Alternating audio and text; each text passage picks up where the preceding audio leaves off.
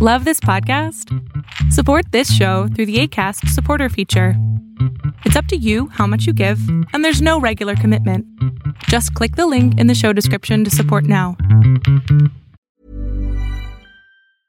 A lot can happen in 3 years, like a chatbot may be your new best friend. But what won't change? Needing health insurance. United Healthcare Tri-Term Medical Plans, underwritten by Golden Rule Insurance Company, offer flexible, budget-friendly coverage that lasts nearly 3 years in some states. Learn more at uh1.com. Millions of people have lost weight with personalized plans from Noom. Like Evan, who can't stand salads and still lost 50 pounds. Salads generally for most people are the easy button, right? For me, that wasn't an option. I never really was a salad guy. That's just not who I am. But Noom worked for me.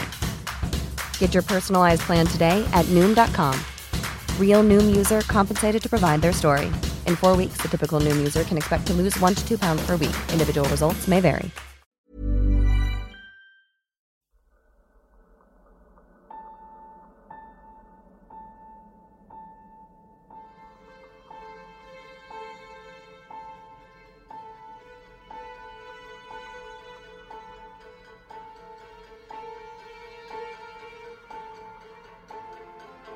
From the blackest corners of your mind, they call, pulling you deep into shadow, twisting your senses, keeping you from sleep.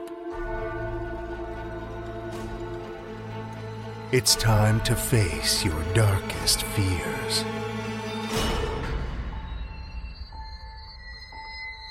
This is Tales to Terrify.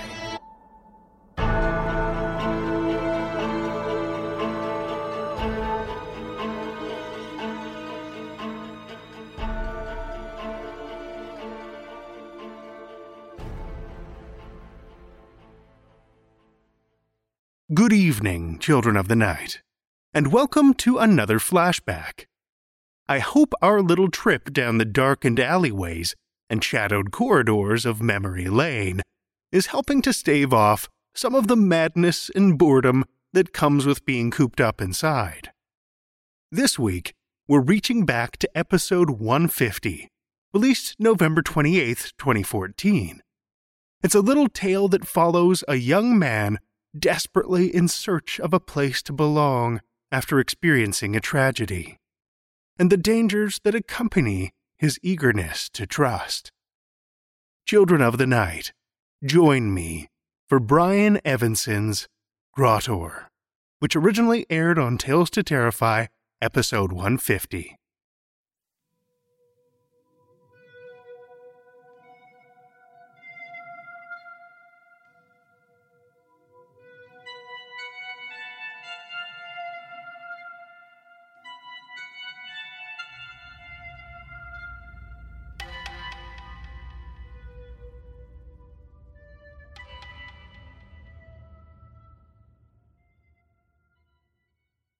At age 13, shortly after his father's death from tuberculosis and his mother's removal to the state facility for the insane, Bernd was given to his grandmother.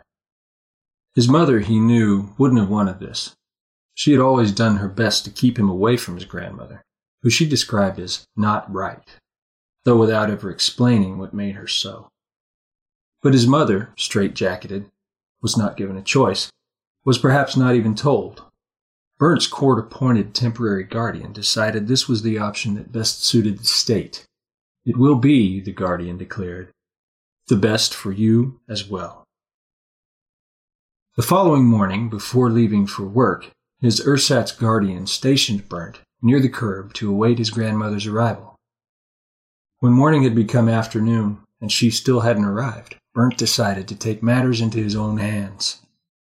He traveled the first few miles on foot, passing the cemetery in which his father was buried. His feet began to ache as he walked out along State Road 89, along the shoulder where the gravel was fine, almost powdery. Cars passed him, but none slowed. It took him perhaps 3 hours to reach downtown Springville, trudging up over the hill, down past the drive-in, past the grocery store, the town hall, and then he trudged back out the other side, watching the houses thin out and then be mostly replaced by fields. Houses appeared briefly again, and he crossed through the 4 sorry streets of Mapleton. Then more fields. Nothing but fields. He drank alkaline heavy water from a horse pump, his stomach twisting on itself. The road's asphalt sputtered out, became gravel. His feet throbbed, were heavily blistered, perhaps bleeding. Near dark, he stopped at a farmhouse and asked for directions. "The old woman?" the man who answered the door asked. "What do you want with her? Best to stay away." When Byrne admitted he was her grandson, the farmer stared thoughtfully at him. "Still better to stay away from her," he finally claimed, though in the end, the man brought him inside and fed him, and then slipped on a jacket and drove him the rest of the way. Byrne leaned his head against the truck's side window, feeling at once the burnt air of the heater blowing against his face, and the way the glass itself was cooled by the night air outside. In the headlights, he caught a glimpse of 2 small white crosses to the side of the road, almost hidden in the grass, and then they were gone. The gravel road became dirt, and then became rutted. Along the edge of the road was a running plain wire line, 2 barbed top wires above it. Byrne followed the fence mentally, its regular rhythm, until suddenly it turned a right angle and veered away from the road. Another half-mile, and they were turning off the dirt road and pushing along the barest remains of a path, leaves and branches brushing the sides of the truck. They came to a ramshackle gate and stopped. "She'll be back in there somewhere," said the farmer. "This is as far as I go." He reached over, patted Byrne's shoulder. "When you need help, you know where to find me." He watched the broad front of the truck pull away, backing slowly up the path, its lights distancing, then reduced to a glow through the leaves, then vanishing altogether. He turned to the gate, tried to examine it in the moonlight. There was no latch. It was held in place by a twist of wire looped between the fence post and the gate itself. He unhooked the wire, somehow slicing open his finger in the process. Sucking on the wound, he wondered how dirty the wire was, whether he needed a tetanus shot.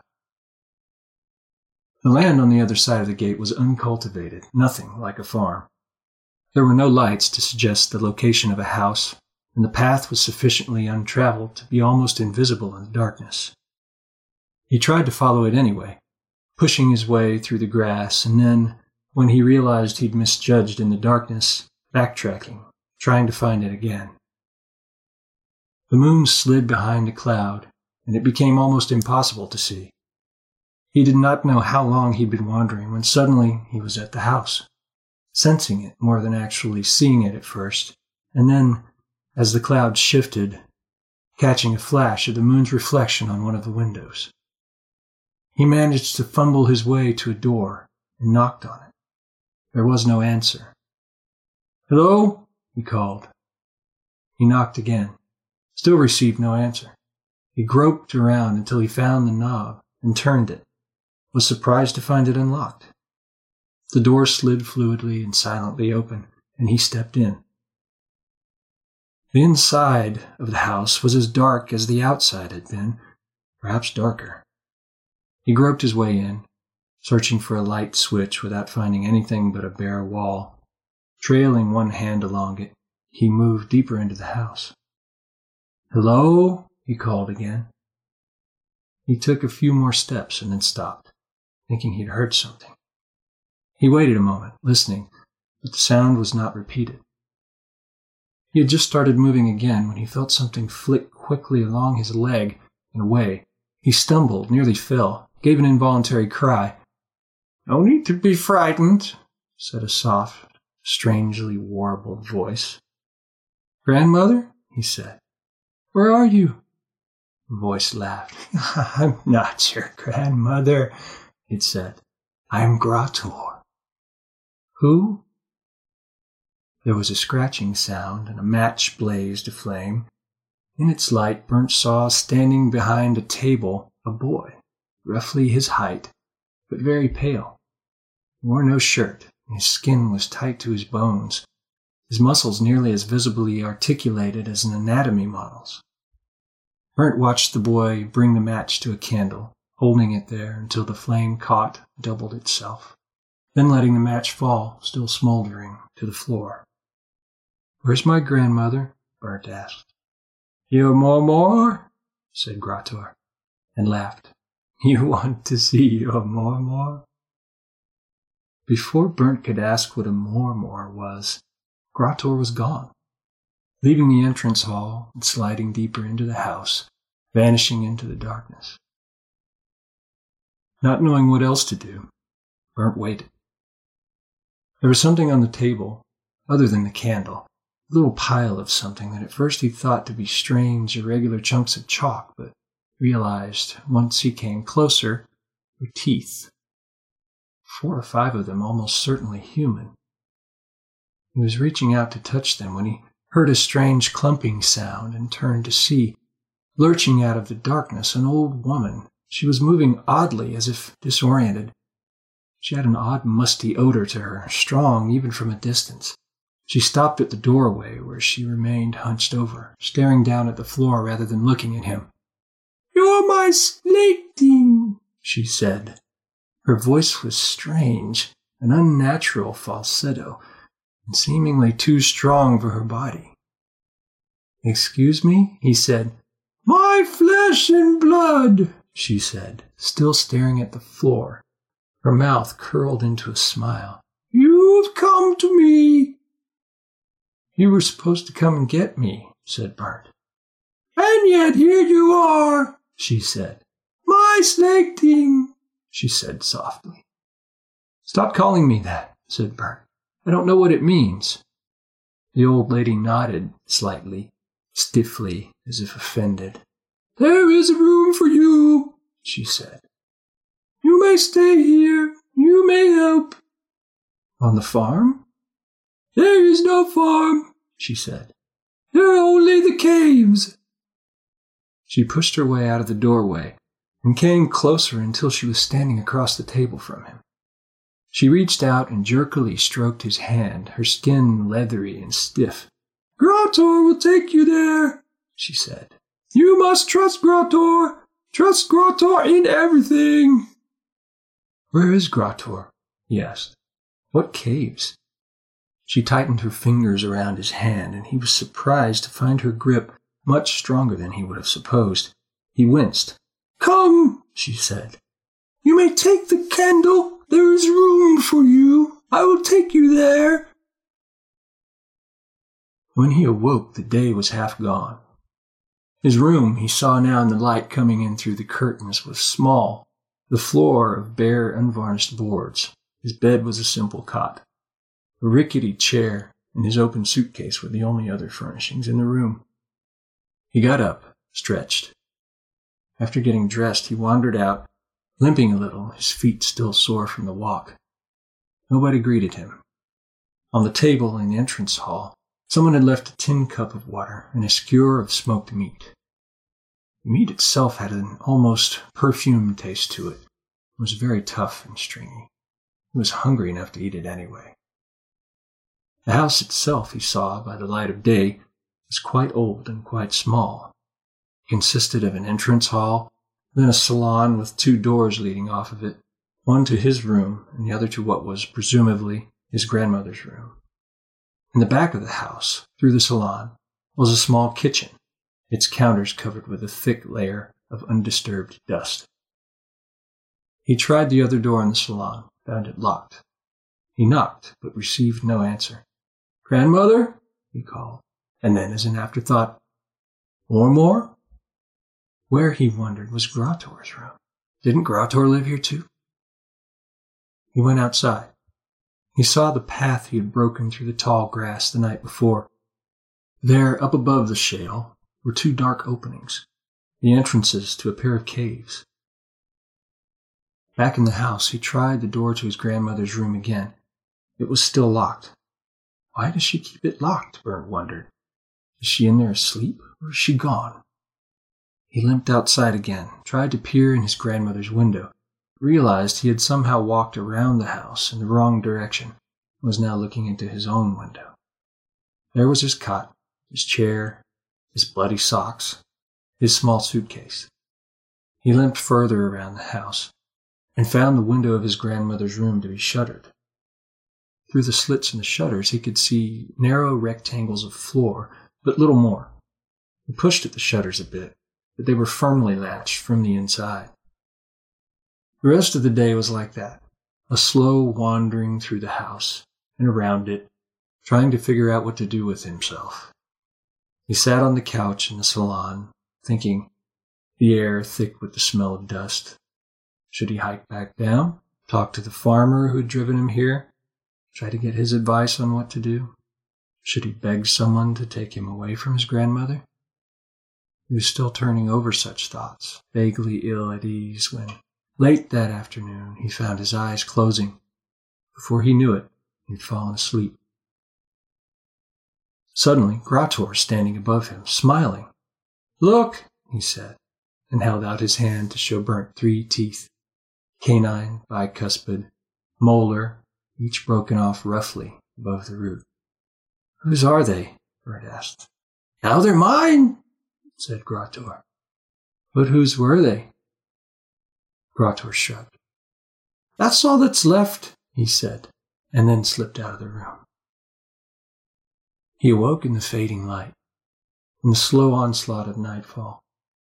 Even after he woke up, after knowing he had been asleep, Burnt found he could not completely convince himself that Grottor's visit had been a dream.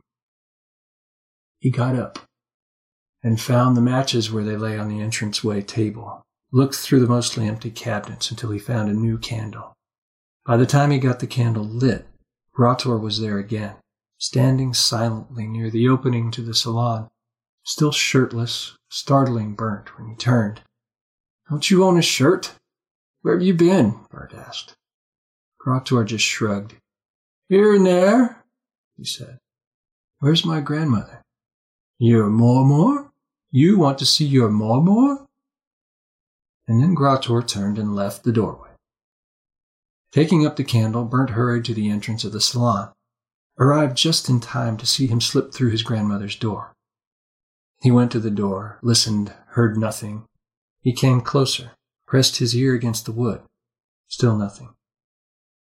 And then suddenly the door swung open and his grandmother stumbled out, almost knocking him over. She looked even stranger than she had before, was crumpled somehow, her skin loose and saggy. A strange smell rolled off her, like burnt hair. "Ah!" she said, in that same strange falsetto, still refusing to look up and meet his eye. "Slægting! You wanted me?" Said Burnt, still off balance. "No," he said. "Not exactly. Well, I wanted to know where you were all day." His grandmother made a strangled sound that he decided must be a laugh. "For the day I sleep," she said. "As do you. I command it. How are you to go to the caves at night if you do not sleep during the day?"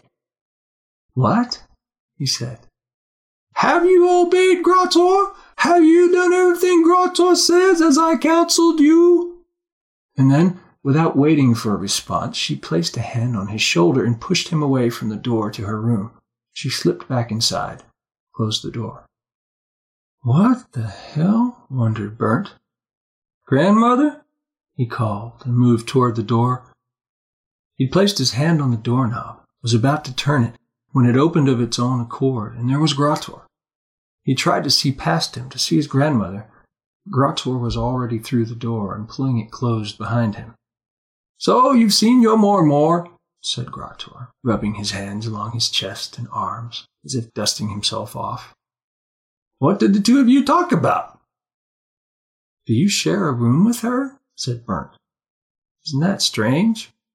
Grottor just shrugged. "Enough chit-chat," he said. "Now we go up to the caves." Quality sleep is essential. That's why the Sleep Number Smart Bed is designed for your ever-evolving sleep needs. Need a bed that's firmer or softer on either side? Helps you sleep at a comfortable temperature? Sleep Number Smart Beds let you individualize your comfort so you sleep better together. JD Power ranks Sleep Number number 1 in customer satisfaction with mattresses purchased in-store. And now, save 50% on the Sleep Number Limited Edition Smart Bed for a limited time. For JD Power 2023 award information, visit jdpower.com/awards. Only at a Sleep Number store or sleepnumber.com. Here's a cool fact. A crocodile can't stick out its tongue. Another cool fact, you can get short-term health insurance for a month or just under a year in some states. United Healthcare short-term insurance plans are designed for people who are between jobs, coming off their parents' plan, or turning a side hustle into a full-time gig. Underwritten by Golden Rule Insurance Company, they offer flexible, budget-friendly coverage with access to a nationwide network of doctors and hospitals. Get more cool facts about United Healthcare short-term plans at uh1.com. I'm Sandra, and I'm just the professional your small business was looking for. But you didn't hire me because you didn't use LinkedIn Jobs. LinkedIn has professionals you can't find anywhere else, including those who aren't actively looking for a new job, but might be open to the perfect role, like me. In a given month, over 70% of LinkedIn users don't visit other leading job sites. So if you're not looking on LinkedIn, you'll miss out on great candidates like Sandra. Start hiring professionals like a professional. Post your free job on linkedin.com/people today. Grotor gave him a flashlight and led him up the mountainside on a steep, dry climb to the caves. In the daylight, the two openings had looked to Burnt small and shallow, two simple clefts in the rock, but they were higher up than he'd imagined, at the top of a steep, grand slide of shale, and were bigger, too. Up close, the first was a large, sideways bowl, hollowed out as if by wind. Inside was a honeycomb of openings, each entrance just a little bigger than a man. All along the walls of the cleft were strange symbols, some painted in dark, reddish-brown pigment, some scratched into the rock. There were images, too, crude stick figures of men missing limbs or collapsed in a heap. A strange bulbous shape dominated one wall. Beneath it a figure that seemed human, but not human. Strange rubbery appendages in the place of its limbs. "What are they?" asked Burnt. "Would you like to explore?" asked Grotor, ignoring the question. "Choose an entrance and we'll follow it in." Burnt looked at him for a long moment, shook his head. Grotor shrugged. "Next time, then. You've seen it at least. That's a start." His eyes kept being drawn to the bulbous shape and the humanoid figure. He had to make a conscious effort to free his gaze and look out of the cave. There, far away and below them, were the lights of Mapleton, the real world. His grandmother's house, much closer but unlit, he could not see or even guess where it was. Grotor stood up. "Come on," he said. "There's still the other cave to see." They made their way along the face of the rock, walking on exposed shale that cracked and threatened to give way beneath their feet, send them tumbling down the slope into the darkness. To bring himself to walk it, even in the dark, Burnt had to close his eyes, run his hand along the rock wall. The second cave was less rounded than the first, like a mostly deflated ball, a sort of sideways, wavery slit in the rock, perhaps 10 feet tall, 25 long. They clambered in. Against the far wall, beside the one entrance to a tunnel, was a figure. Burnt went toward it, shining his flashlight. It was a body, an old woman, slight of frame, wearing old and frayed clothes. It had been dead a long time. The skin has been eaten away, the eyes were gone. "Who is it?" Burnt asked. "Who's what?" asked Grotor. "That? Don't worry about that. That's nothing." "How can a body be nothing when it no longer holds a person?" Grotor said flatly. "Then it's nothing." "What's going on?" asked Burnt, a little hysterical now. "What did you do to her?" Grotor just smiled. Angry and confused, Burnt came at Grotor, arms out in front of him, but Grotor stepped quickly to one side, fading into the shadows. Burnt struck out, hitting only the rock wall, the sandstone grating against his knuckles. Grotor fell deeper and deeper into the shadows, slipping toward the back of the cave, always only imperfectly caught in the beams of the flashlight. "Remember your grandmother?"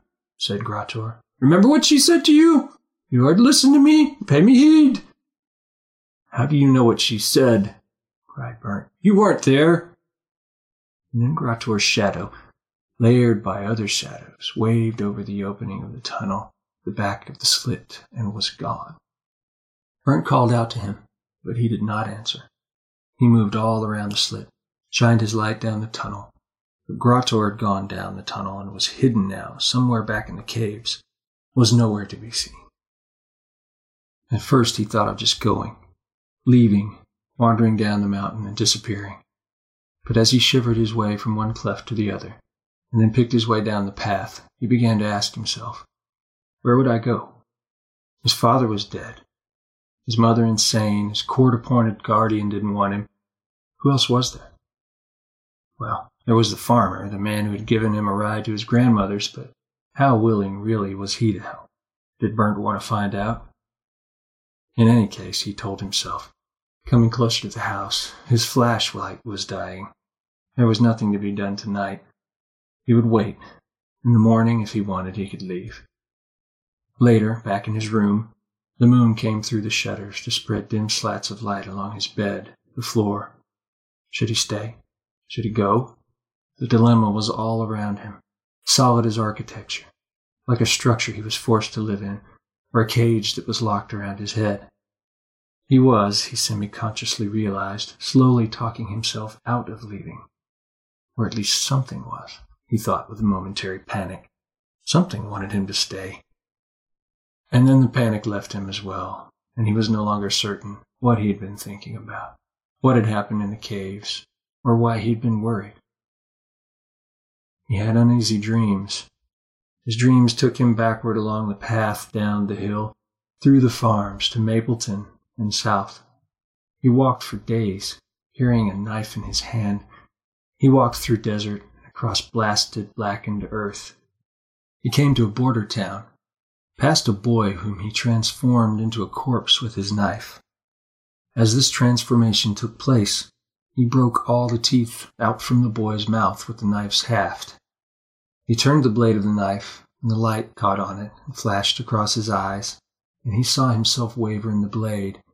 Only it wasn't himself exactly, but who exactly it was he could not know. He awoke to find Grottor staring at him, a shape in the darkness, a more tangible darkness. He wanted to be angry with him, somehow couldn't be. Couldn't remember why he should be angry. He felt slowed, drugged. "You've been dreaming," said Grottor. "A nightmare." "Why is it still dark?" "You slept through the daylight," said Grottor. "You're learning." "Why won't you let me go?" Burnt asked. He heard the hiss of a match, watched Grottor light the candle. "Go?" asked Grottor. And then, suddenly, he remembered. "Did you kill the woman up in the caves?" asked Burnt. "Would you believe me if I said I didn't?" "You didn't?" Grottor touched Burnt's lips with his finger.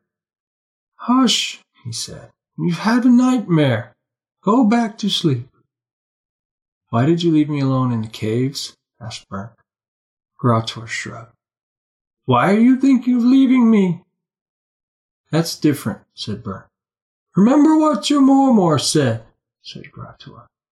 "You must listen to me. Let yourself go and obey me." How many days have I been here? He wondered a few days or weeks later, and was puzzled to realize that he could not sort it out, not even roughly. A week or two at least, but perhaps a great deal longer than that. Perhaps even years.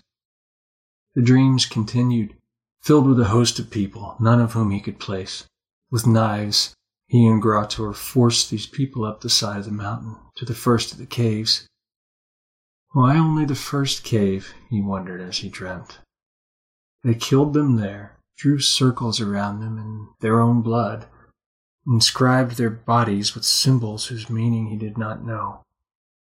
Then they waited until something, a thing he could never see, a kind of wavering shape that seemed imbued with the darkness between the stars, slowly dragged them back down one of the tunnels and away. What happened to them after that, Grator didn't know for certain. Shortly after that, he always woke up. It was not the killing itself, nor watching the bodies be dragged deeper in, which made him startle awake, but the realization that there was no shock, that it seemed smooth and natural from beginning to end, as if he had experienced the same thing a dozen times before. Often he woke up to see Grator in the room beside him, sometimes even in the bed beside him, touching his lips, telling him, shh, that it was all just a dream. He did not know if it was worse to wake up like that, or to wake up alone. But it could be worse still. Several times, he had woken up not in his bed at all, but on the slope of the mountain, in full darkness, his body bruised and sore, and he with no idea of where he had been. Sometimes whole nights went by without him seeing his grandmother. On the nights that he did see her, it was clear that there was something very wrong with her. Something not right. Some sort of degenerative illness that was slowly transforming her. She could hardly control her limbs now. Her skin was flabby and hanging in some places, cracked and splitting in others. She no longer allowed him to come close. Told him she did not want this to be how he remembered her. She's dying, Bernd realized. What will I do when she's dead? He simultaneously felt worried and relieved. Maybe when she was dead, he could work up the nerve to leave. And then she turned slightly, and he caught a flash of something, a rubberiness in her arms as if her bones had started to dissolve. It was so unnatural, he couldn't believe what he'd seen. He involuntarily took a few steps toward her. "Do not approach!" his grandmother shrieked, and just for a moment looked up and met his eyes, and then moved swiftly through the door to her room, slamming it behind her. Bernd had to lean against the wall to gather himself. What had he seen? Had he imagined it? No, he was certain he hadn't imagined it. He had seen the eyes not of an old woman, but of a young boy. Grator's eyes. Quietly, he made his way to his Mormor's door. He kneeled, pressed his eye to the keyhole. The room was mostly dark inside, lit only by the glow of a solitary candle, but even in that dim light it was impossible to be mistaken.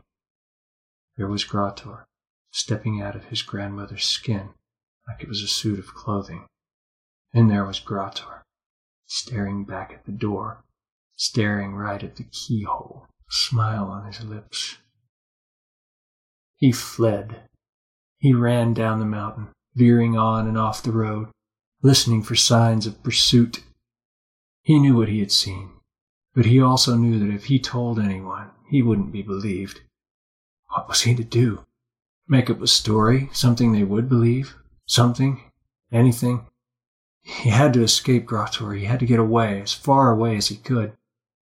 He saw headlights far ahead, coming toward him, and he ran toward them, waving his arms. The truck, when it saw him, slowed, stopped. "My grandmother," he said when the driver rolled down the window. "She fell and hit her head. She's dead." Only then did he realize it was the man who had first driven him to his grandmother's house. "Dead?" said the man. "You sure she's dead?" "I'm sure," said Bernd. "Sometimes people look dead and they're not." "She's dead," said Bernd. "Well, get in already," said the man. But once Bernd had climbed into the truck, he was surprised to find the man driving forward rather than turning around. "Where are you going?" he asked. "We have to make sure," said the man, "just in case. You'd never forgive yourself if she was alive and died because I didn't check."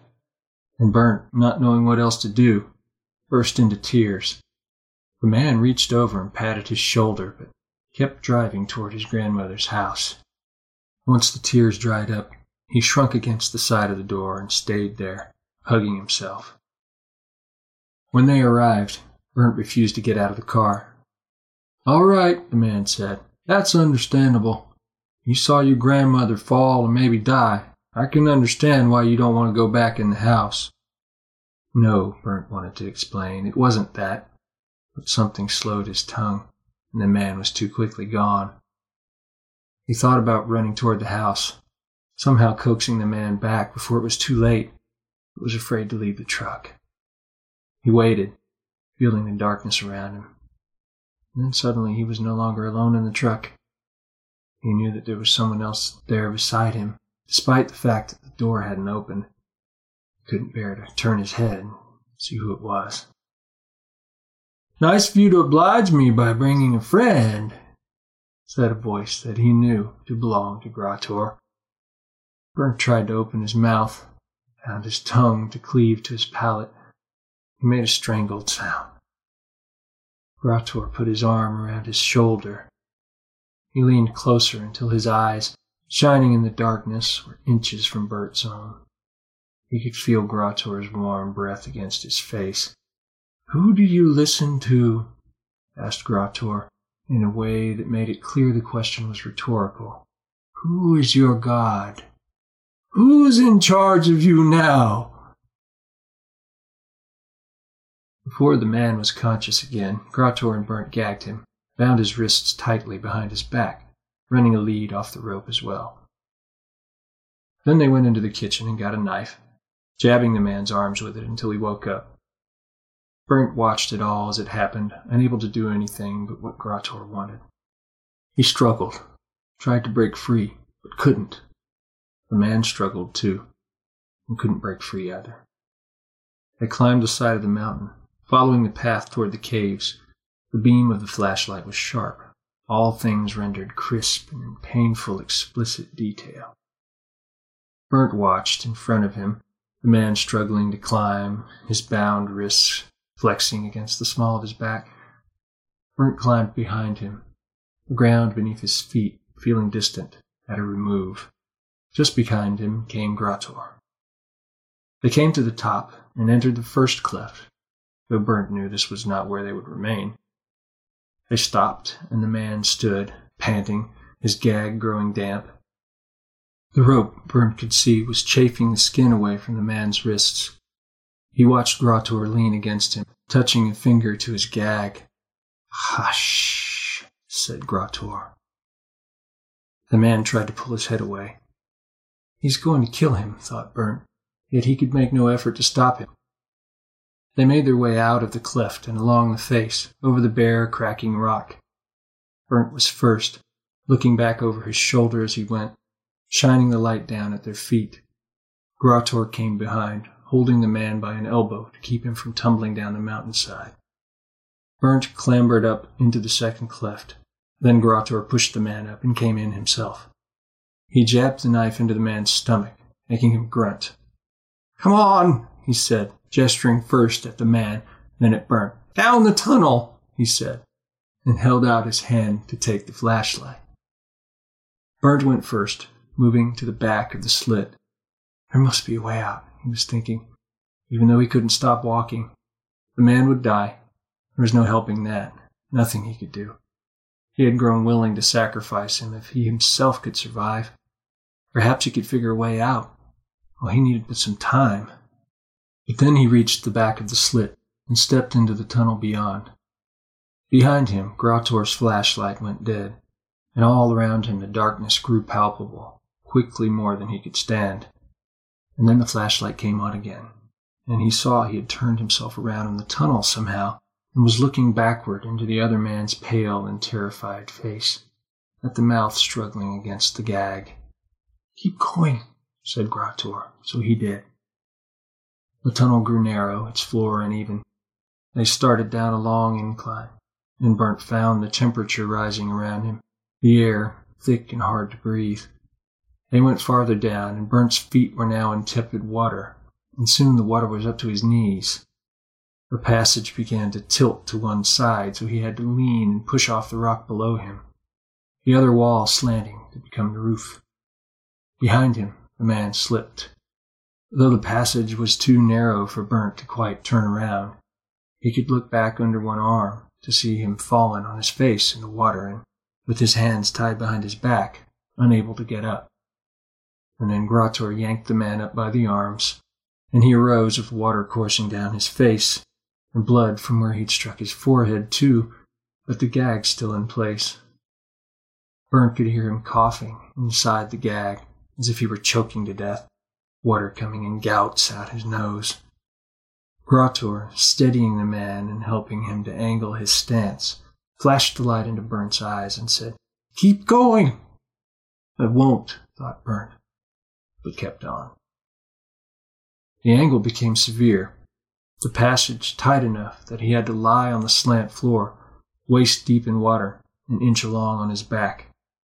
The passage tightened further, the ceiling coming low enough to touch his chest. He had to let out his breath to move forward. He could no longer turn his head about, so he had to leave it to one side, looking backward at the man's damp and bloodied face, one hand feeling out blindly in front of him, Grator's flash beam behind him and darting all about. He could not see in front of him, and could not tell where he was creeping, inch by inch, and then wasn't creeping at all. He saw the man behind him was no longer moving forward. His chest. "What's wrong?" Bernd asked. "He's stuck," said Grator. "Stuck? You must be stuck too," said Grator. And Bernd suddenly knew that he was. He could feel the rock against his chest, and his breath was with him only in short bursts, and he could neither move forward nor back. For an instant, Grator flicked the flashlight off, and for Bernd there was nothing, not a thing, only an immense darkness, an asphyxiating nothingness. The flashlight came on again, and he could see in the light the blood beating in the man's neck. "This is enough," said Bernd. "Help me get free. Let's go back." Grator smiled. "Back," he said, using Marmor's falsetto. Bernd closed his eyes and tried to think himself elsewhere. But when he opened them, the man was still there, and Grator too, the latter pushing a knife along the upper edge of the wall, scraping the edge of it along the ceiling, bringing the other through the man's neck. The man flinched and scraped the side of his head against the rock just above him, the knife cutting deeper. Grator drew the knife back, the blood pulsing in little jets around it, and then spreading in a sheet over the man's shoulders and down his chest. Bernd saw the man's throat tighten as the man tried, under the gag, to swallow. Then the eyes began to glaze, what he could see of them in the dim light. They turned opaque. Bernd knew the man was dead. He could see through the cleft in the man's neck a section of Grator's face, a single visible eye, pale and hard. Grator was reaching out with one hand, fingering the man's neck, his sodden shirt. He began smearing the rock above with the man's blood, writing vague symbols, muttering as he did so. "What are you doing?" asked Bernd. "Now it will come for him, but take you too. All I need is your skin. Your Mormor is worn out. Who better to replace her than her slaking?" Then his hand was withdrawn, and Bernd could hear Grator's body scraping its way back down the tunnel and away, the light of the flash beam ever more distant. He called out, but had no response. The other man's face in the dying light was a solid mass, another rock, inscrutable. "Don't leave me!" Bernd called to Grator. There was no response. He closed his eyes. When he opened them, it had fallen dark all around him, darker than he could bear. And then, somehow, it grew darker still. He waited, mind slowly collapsing, for the darkness to take him.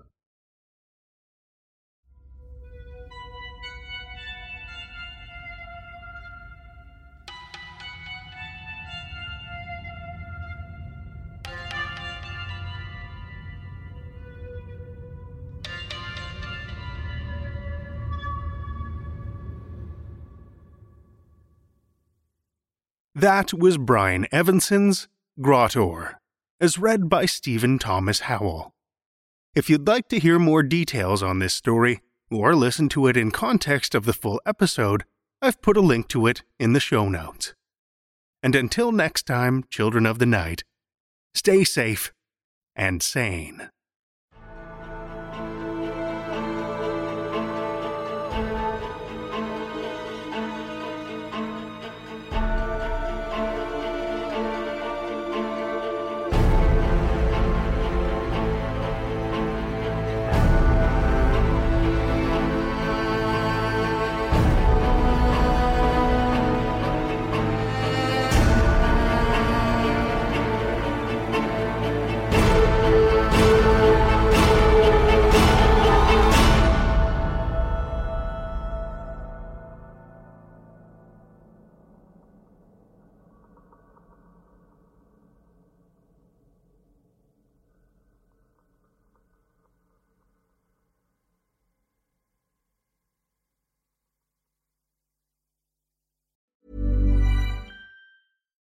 If you're looking for plump lips that last, you need to know about Juvederm lip fillers. With Juvederm Volbella XC and Juvederm Ultra XC, your lip look, whether it's subtle or bold, can last up to 1 full year with optimal treatment and no additional maintenance. Find a licensed specialist and see if it's right for you at Juvederm.com today. That's JUVEDERM.com.